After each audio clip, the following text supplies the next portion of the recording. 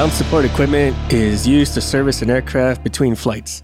However, these equipment require maintenance of their own, which typically gets ignored, or it cannot keep up with the pace set by the aircraft itself. This leads to Frankenstein fixes in order to get GSE to work just enough to finish the job.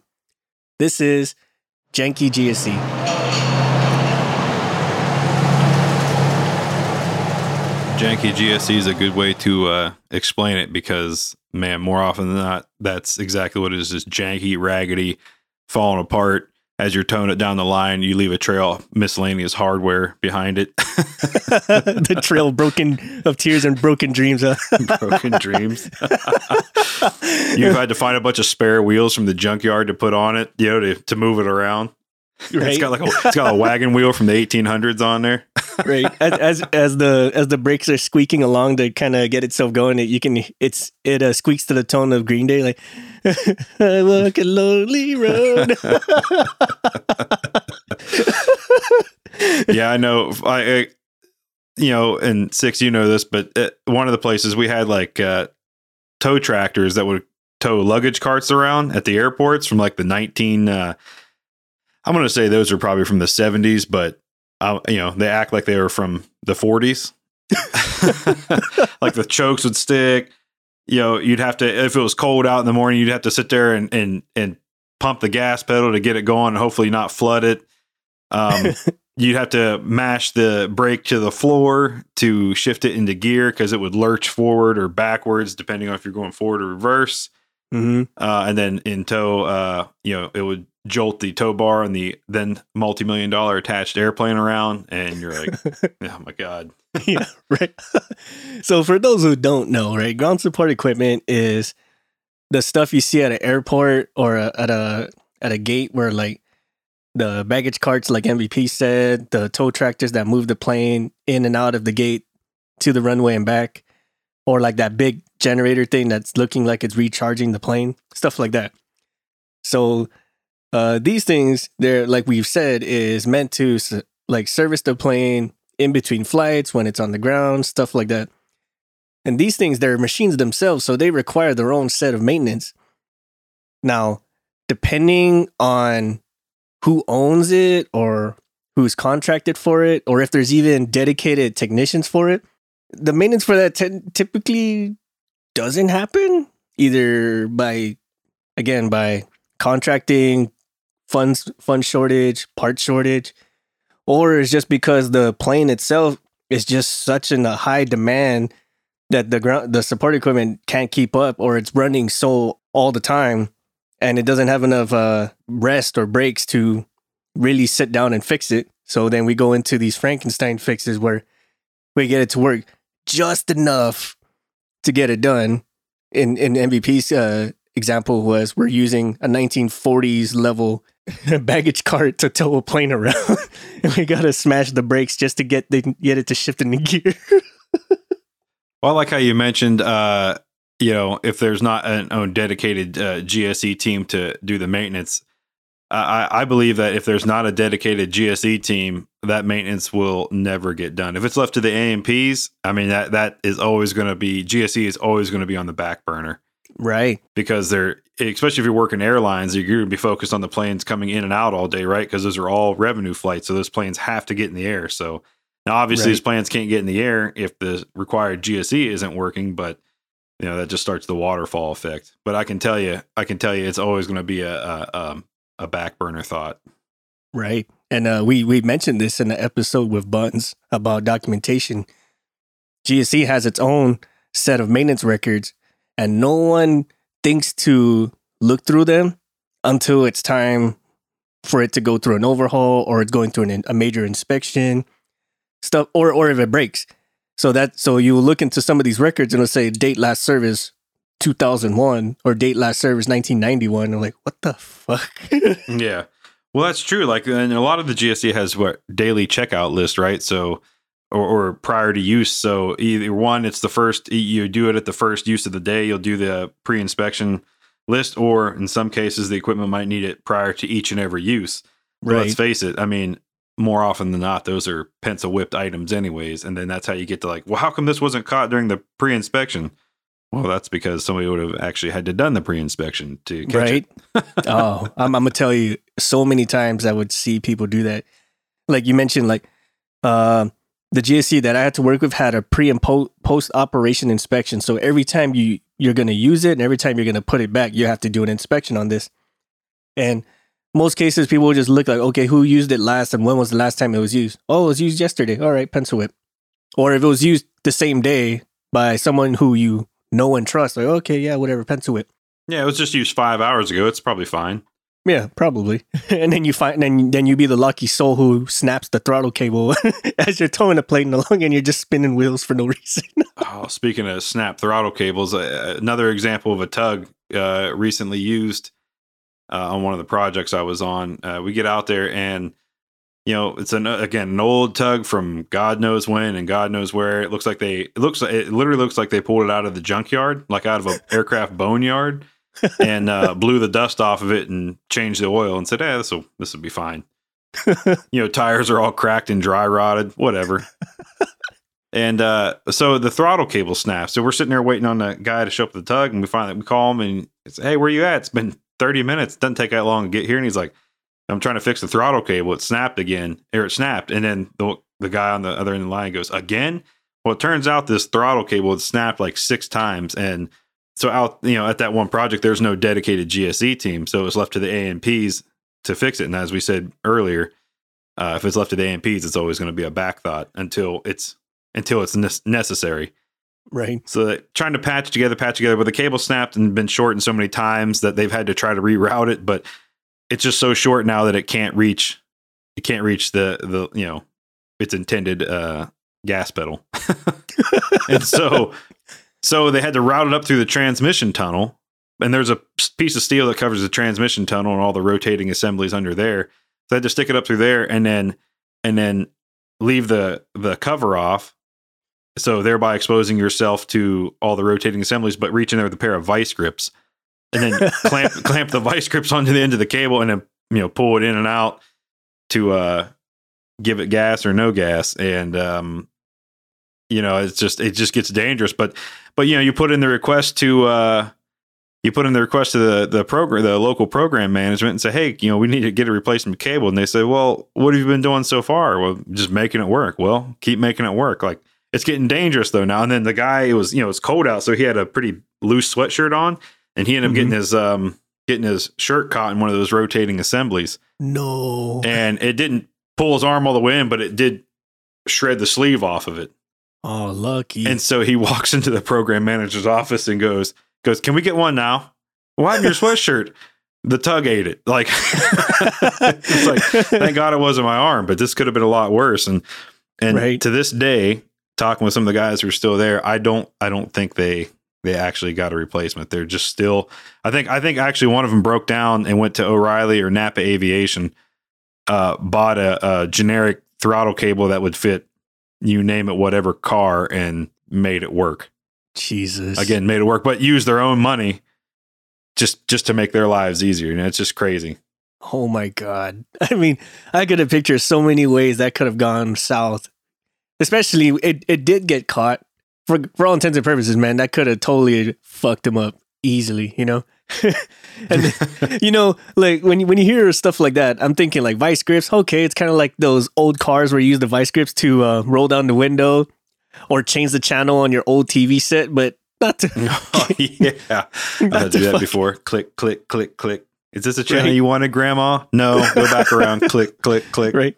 It's one of those where you actually have to hit the TV in order for it to work. That doesn't happen no more. You try that now, it'll freaking destroy everything. That was back in the days when your parents had kids just so they could have somebody change the channel for them.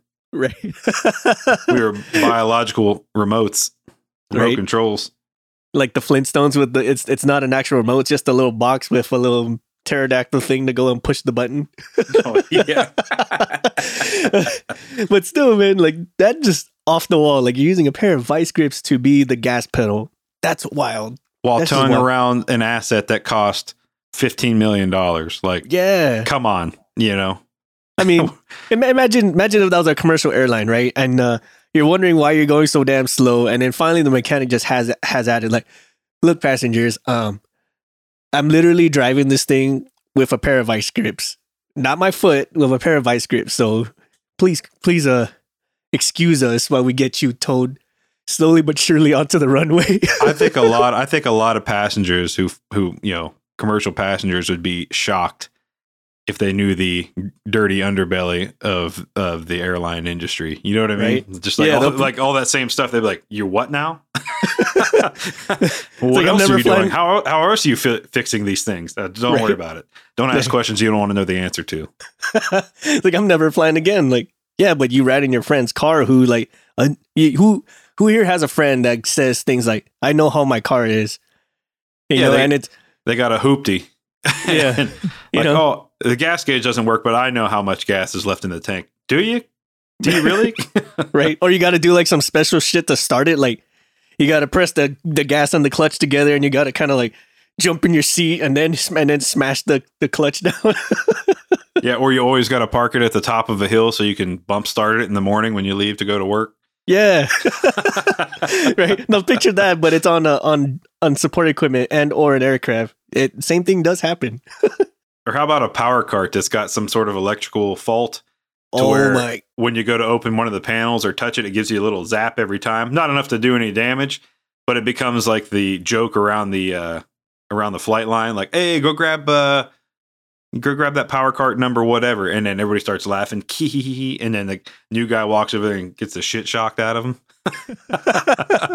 Now, I did have something similar to that, but it didn't give the zap, but it'll have like this giant jolt of electricity for like a split second, right? So like as soon as you turn it on, it's supposed to fall into this green range, right? Like this is the normal operating. Mm-hmm. As soon as you turn it on, this thing would spike far into the red, like, oh my God, right? But then it'll slowly, I don't know what it is, but it'll slowly tail itself back. So we instead of fixing it the right way, they'll just slap a sign on it that says, "Do not plug onto aircraft until it has ran for like X amount of minutes." Like, oh, interesting. Like, really? That's the fix? Like, can we just like take this down and say it doesn't work instead of like, just let it do its thing for 2 minutes? Especially with electricity. God forbid, like, whoever knows a thing or two about electricity is you don't fuck with this, especially when the ground is fucked up or like the regulators are fucked up, or God forbid, like the stuff that keeps it from electrifying the entire assembly is fucked up. Maybe that's why some of the new GSC, they have warm up times, right? So it's all auto into a timer. So warm up and cool down cycles. So you go and start the equipment, but it actually won't let you bring up the RPMs and put on power until it's ran for 5 minutes. And then when you go to shut it down, it'll auto, it'll throw the breakers internally, and then it'll auto idle itself down and run at that for 3 minutes, and then it'll shut itself off. True. That's probably because so many people, it'll be -30 outside. Somebody will start the generator and then immediately throw it, bring up the RPM and throw power so they can power up the aircraft. Right. That's how things get damaged. Probably. Now, I've seen some of these newer tow tractors where they'll have like a kill switch right by the door. It's like this big red button. And it used to be the ongoing joke, like whenever we have some new guy on the tow tractor, he'll be towing things along, or he'll just be driving along. We'll come up right behind or right next to it and just press the red button. It kills the engine. But I think the reason why that button was there is because the older brother of these tow tractors, they would have like RPM runaway. Like after so long, the governors or whatever would fail, so it would just like over rev the fuck out of itself and like shatter itself. Yeah, and you can't shut it down, so the motor ultimately grenades. Yeah. So they're like, oh, what's the fix? Oh, we have like this little kill switch at the outside of it to kind of tell the engine to shut itself up. Now consequently, I may or may not have done this, but I've heard of significant stories of people who would disable these governors on purpose just to get a little extra oomph out of the tow tractors. I may or may not know of a couple individuals who have used this said disabled effect to drag race with tow tractors. Now picture the average speed of a tow tractor is anywhere between slow and 5 miles an hour. I think at best is maybe 10. And then that's with the governors on that limits the engine from doing any more than that. And they're built for 10 to 15 miles an hour. And then you turn these off or disable them for whatever reason. And now they're going 30. You see everything rattle loose. You know, what's really fun to race around is jammers. You know, they would, those little units you ride on, and it has the hydraulic arms to load bombs with and stuff. Oh yeah, the weird forklift looking things. Yeah, man, those things actually scoot. They move pretty quick. So again, I may or may not have seen or witnessed or partaked in several of those races where we'd set up cones in like a slalom course on the ramp, and then who can get around their time trials, and we do like team races, and oh my god, the crap you used to do, man. Yeah. Now some of those jammers, they don't have steering wheels. They have like these weird joysticks. You know what I mean? Oh yeah. You know, so like you're trying to do a turn, like a full arc turn with a joystick that only goes left, right, up, down. You know, so I'm like, I can't go diagonal. How do I do? You know, it's like with those old Nintendo controllers where you're trying to do the Hadouken where it says like semicircle, like, but how do I semicircle with only 4 directions? Yeah, how do I semicircle on a D-pad? I don't get it. Flashback to old times, man. Or like we had a fuel truck once that, like, there was backup pumps on it, right? But the one, something happened with the one pump, so we could only defuel with it. And then the other, so we had to, there was a certain way we had to like wire in the switches, and we had to put like P-touch labels on them where do not throw these switches in this direction, and then to defuel, throw the switches in the opposite direction. And where it should have just been one toggle switch where you just push it forward or pull it back. Mm-hmm. But something happened with the circuitry of that truck that we had to like toggle, like add in like 5 other switches to make it work. So It was like using a cheat code: up, down, right, left, B, A, B, A, to make the fuel truck work. That's the cheat code for Contra, right? That's the up, down, left, right, BA, start. Yeah, that's for Contra, isn't it? Like unlimited ammo or something like that? I believe so, yeah. That's like the most well-known. Yeah.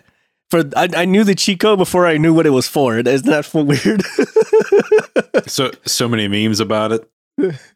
And I'm like, what is this for? Like, I'm trying it on every game that I know. Like, what is this for? And they're like, oh no, this is for like Atari first ever Nintendo version of Contra. Like, no shit. Hold on, what does it do? And even then, you still can't beat the first stage. Like, god damn it. God fucking damn it. It's like the hardest game ever. If you pass the first stage, you're like in the top 1% of all gamers everywhere. Have you had a piece of GSE, let's say the axles, because it just gets, it might be on a pretty rough flight line, but then again, you got the guys who take the governors off the tug, so they're hauling a big GPU down the line at 60 miles an hour. You know what I mean? And then eventually, after years of that, the tiny axles that they always put on those GPUs for some reason, I don't know why they put such weak axles, but they eventually break. Yep. And then but the GPU is still good. So to move the GPU around, it's got like its own dedicated forklift that just it just carries the GPU up and down the line to wherever it needs to go. Or I've seen somewhere they have like they make like this wagon for it, so it's kind of like, oh, this rear axle doesn't work, so they kind of jack it up and put this cart on it, kind of like those wheelchairs for dogs, So like they, oh yeah. Like, just get it to work just enough. Fuck it. I saw once where they went to like Tractor Supply. Tractor Supply will sell like the single axle small trailers. Yeah, like you would haul a ATV on or something. And I've seen like the local command go, okay, well, we'll find something to replace it. Like, oh, cool, we're going to get, either a new GPU or we're going to get new axles for it, something or whatever else. And no, they come back with one of those trailers and then they're like, here, just mount it to this somehow. And tow it around. You're like, that's okay. All right. Not as cool, but I would have a pressure washer in one of the sites I was at. That was for us to wash aircraft down because we didn't have a dedicated wash pad for it.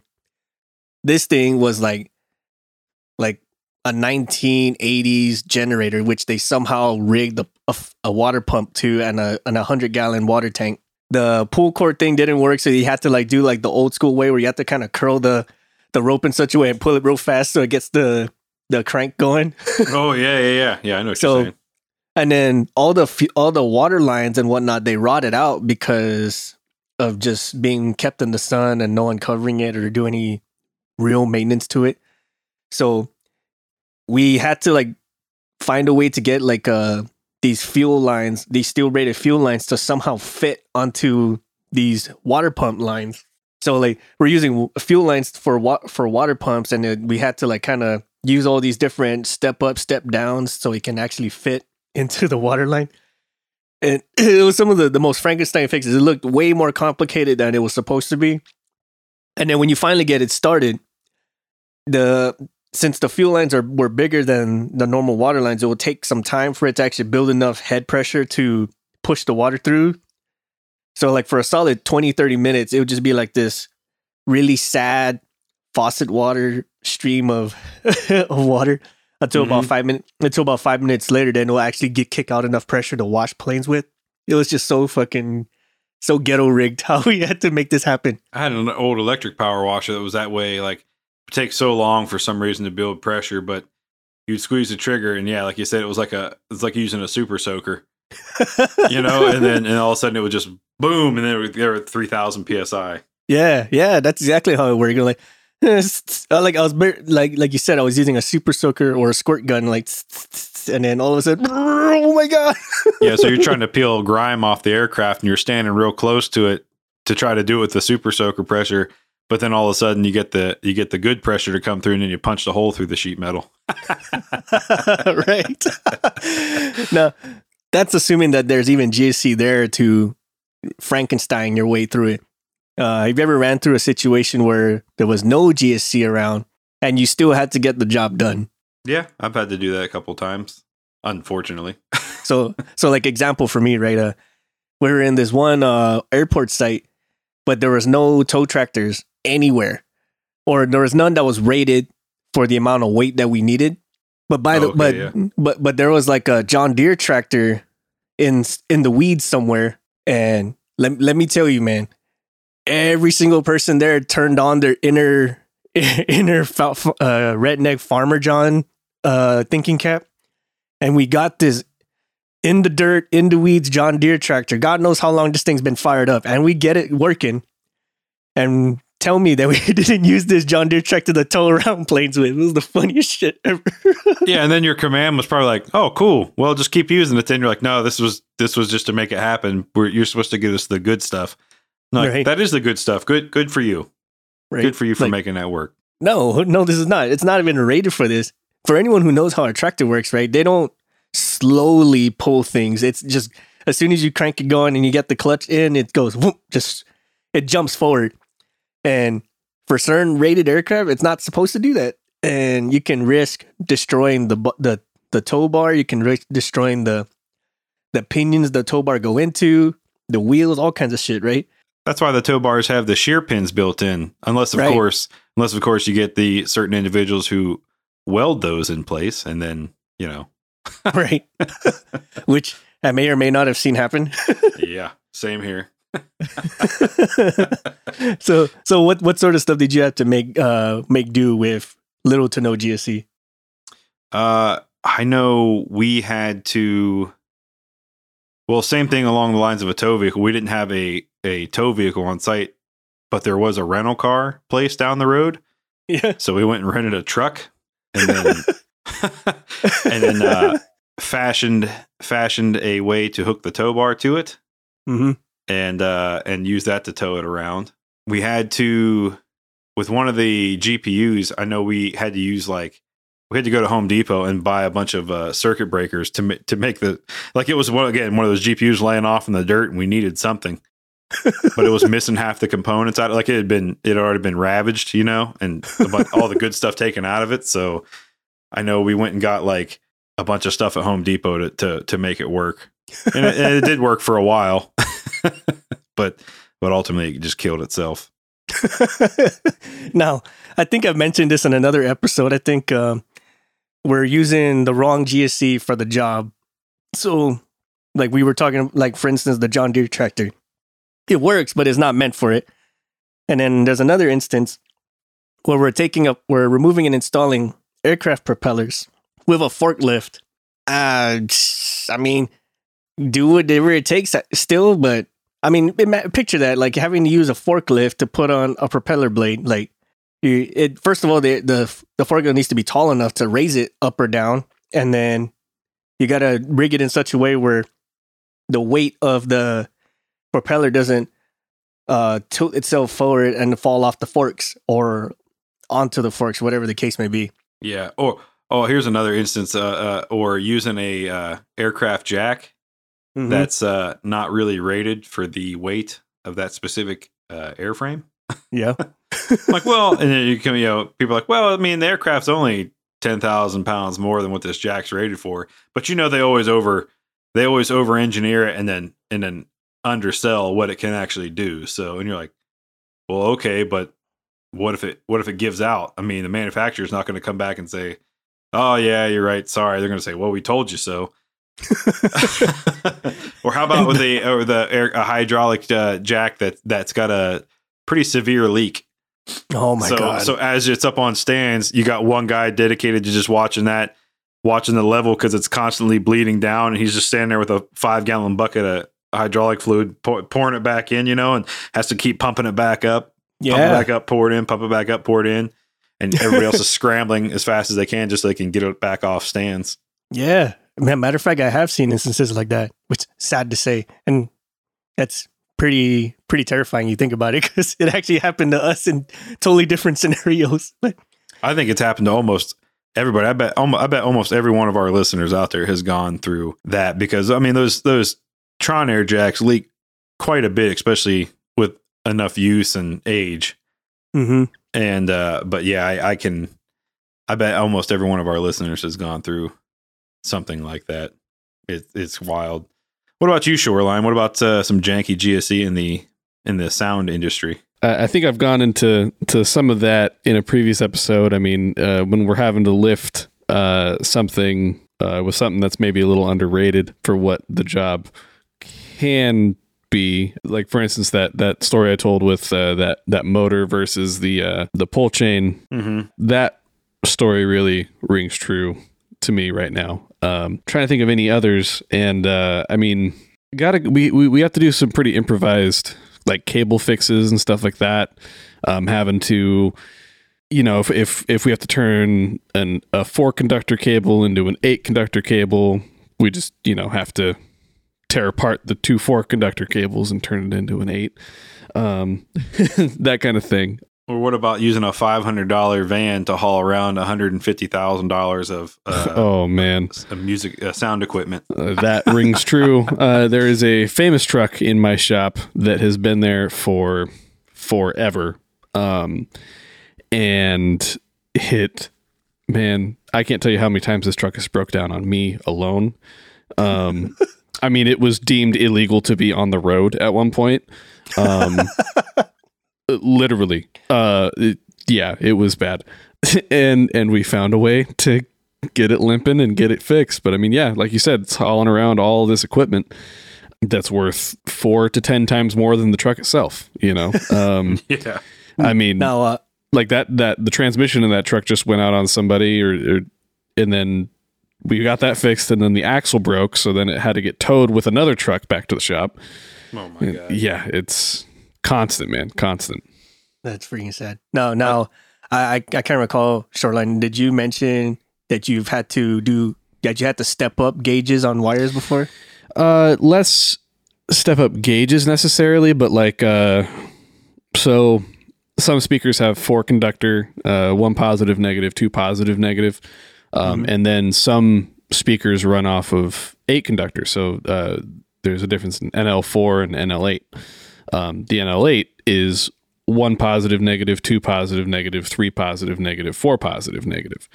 So what I've seen had to happen is, well, we're in a pinch and we need to turn this 4-conductor cable into an 8-conductor cable. So we just put 2 4-conductors together to create the 8-conductor.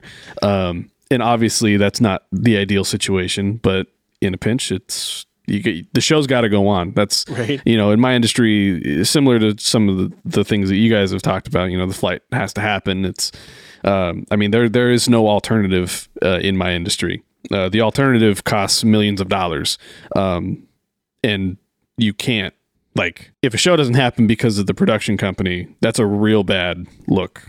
And I've never been in a situation where that has happened. But yeah, it's pretty crazy. So you just got to make it work. Yeah. Well, same.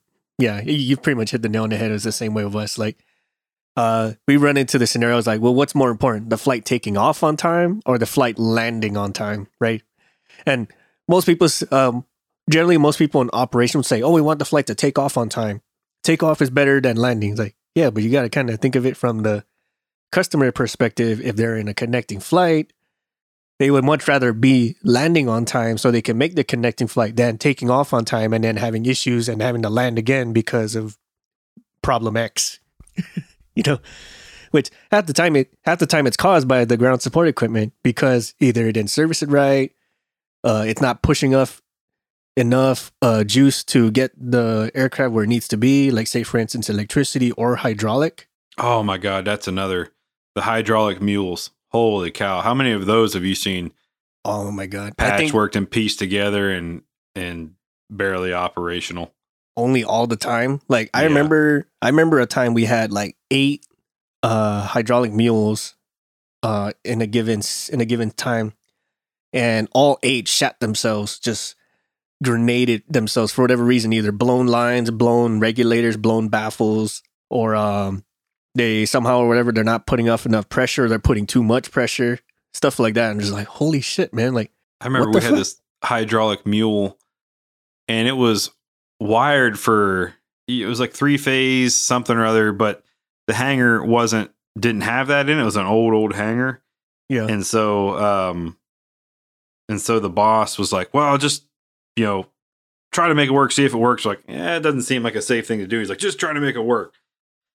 Okay. So we do all the jerry rigging we have to do, and then we go to plug it in and go to throw the switch on, the power switch on, and just boom right away. We're like, what the hell was that? And then we hit the kill switch, pop off the panels, and then, like, how they have those massive capacitors in there, and like the old mules. Yeah. They look like they're like the size of a Nalgene water bottle. Yeah. And we looked at it, and that thing had grenaded inside. That was what the boom was. We're like, well, that didn't work. Get the red tag, tie it on there. Do not use. No, I've seen ones where the mules, they'll kick off so much pressure just before they grenade themselves, and it'll just turn into like this mini waterfall or a water fountain of hydraulic fluid. Just like, oh, there it is. Yep. Blew a line out, blew a seal out, something, one of the couplings. Yeah. And it's just like, oh, I guess that one's done. Yep. That's a wrap for that one. Next. Next. And then you look at it like, do we have another one? Nope. Fuck.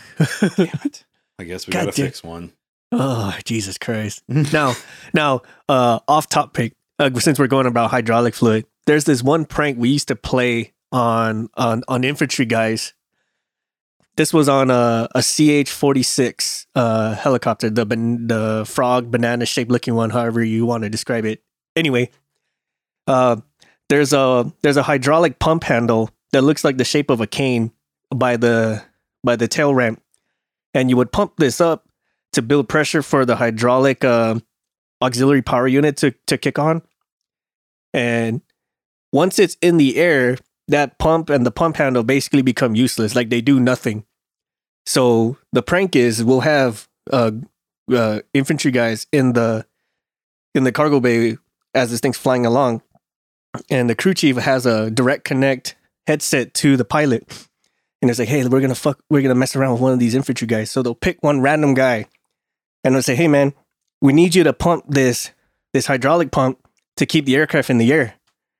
They're like, okay. And then they'll signal to the pilot, like, dude, just dip down real fast, like a really hard dip. I'm like, oh my God, pump the handle, pump the handle. So here's the guy, like, this infantry dude, like, just like frantically pumping the handle, like, oh my God, we're all gonna die. And then they'll slowly come back up, and then it's like, keep pumping, dude, keep pumping. And then he starts getting tired, obviously, because he can't keep can't maintain that pace.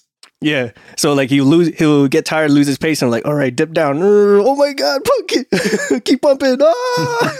And they'll do this for a solid 2 to 3 hours, or however long the flight is.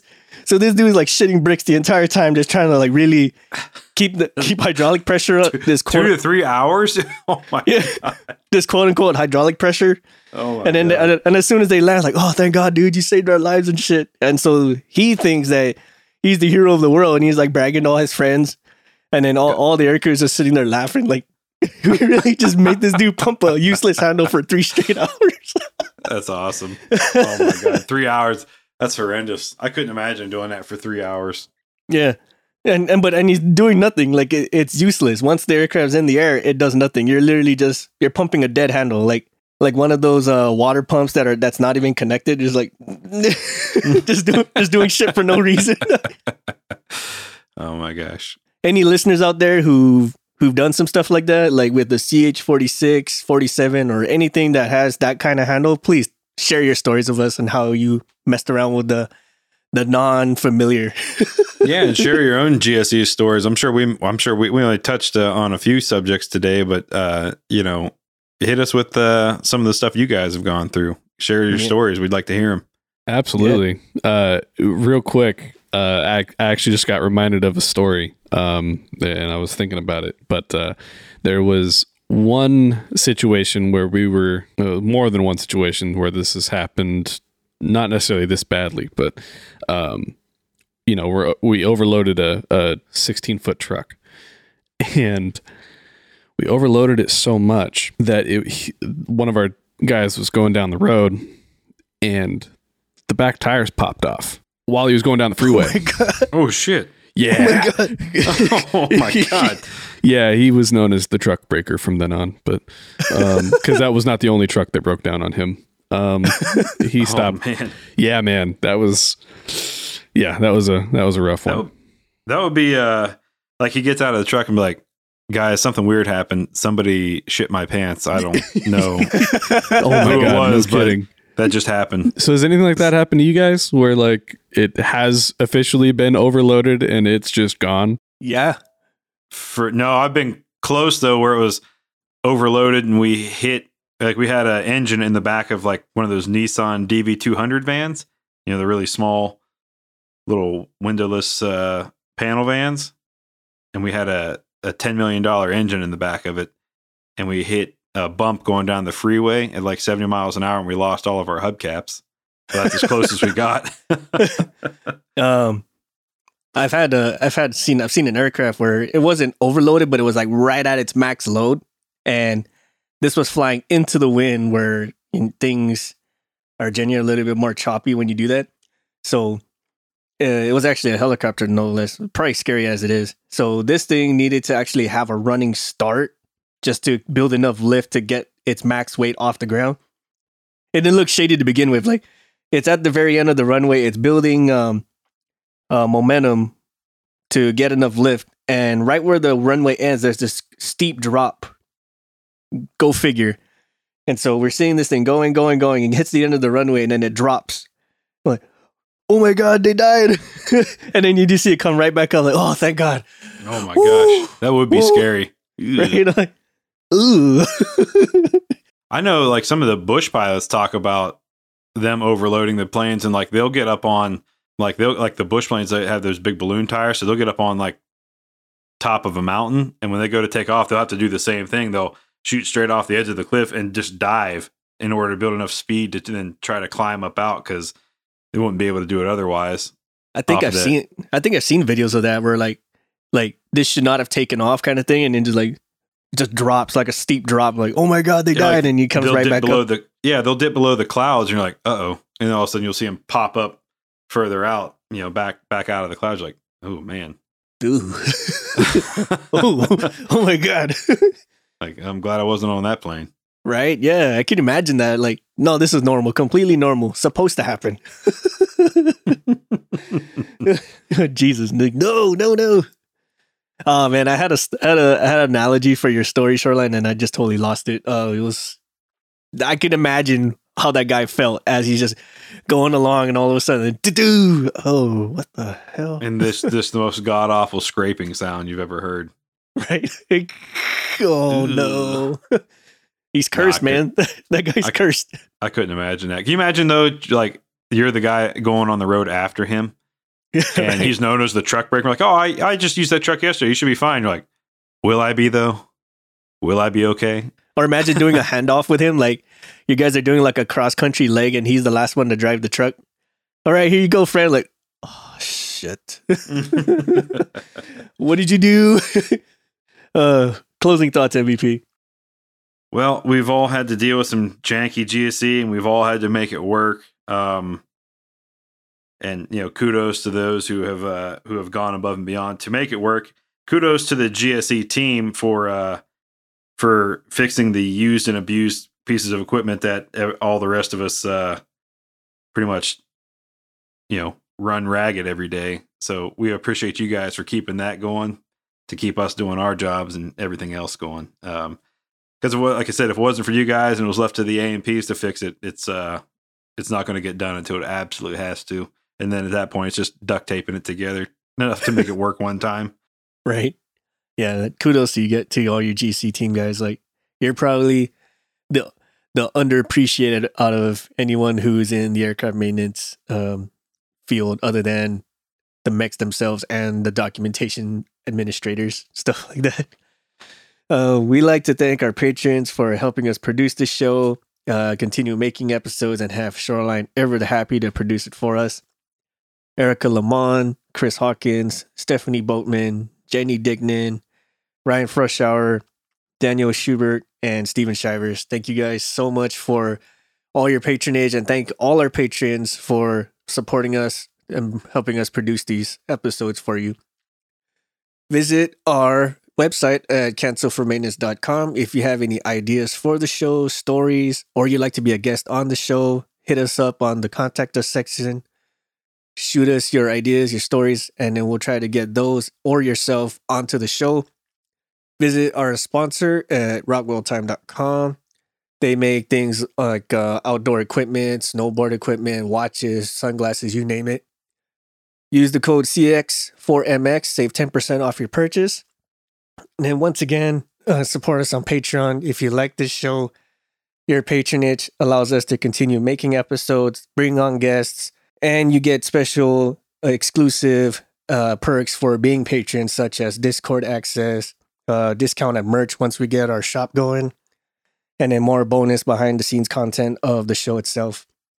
Also follow us on Instagram, Facebook, and now Twitter and YouTube, actually. Ooh, the YouTubes now. Ooh, the U of the tubes. Right. Facebook at Cancel for Maintenance, Instagram at Kanks for Maintenance Podcast, Twitter and YouTube at CXMX Podcast. Follow us there, get more updates about us, about the show. And if you have any ideas, also shoot at us that way. Please leave us a review on those listening platforms of your choice. Tell us what you think of the show. Any news is good news. Share your thoughts and stories. We'd like to hear them. Maybe we'll do another episode. We haven't done a read through one day where, like we did in the past, we people send us the stories and we just kind of read and discuss them. Yeah, We haven't done one of those episodes in a while. That'd be kind of fun to do an episode like that again. So share us your janky GSE stories. Maybe we'll do another episode. Absolutely. Maybe, and if you haven't, send us your questions too. We can probably do those read through questions like MVP said. Until then, thank you, everybody. Have a great day. Thanks.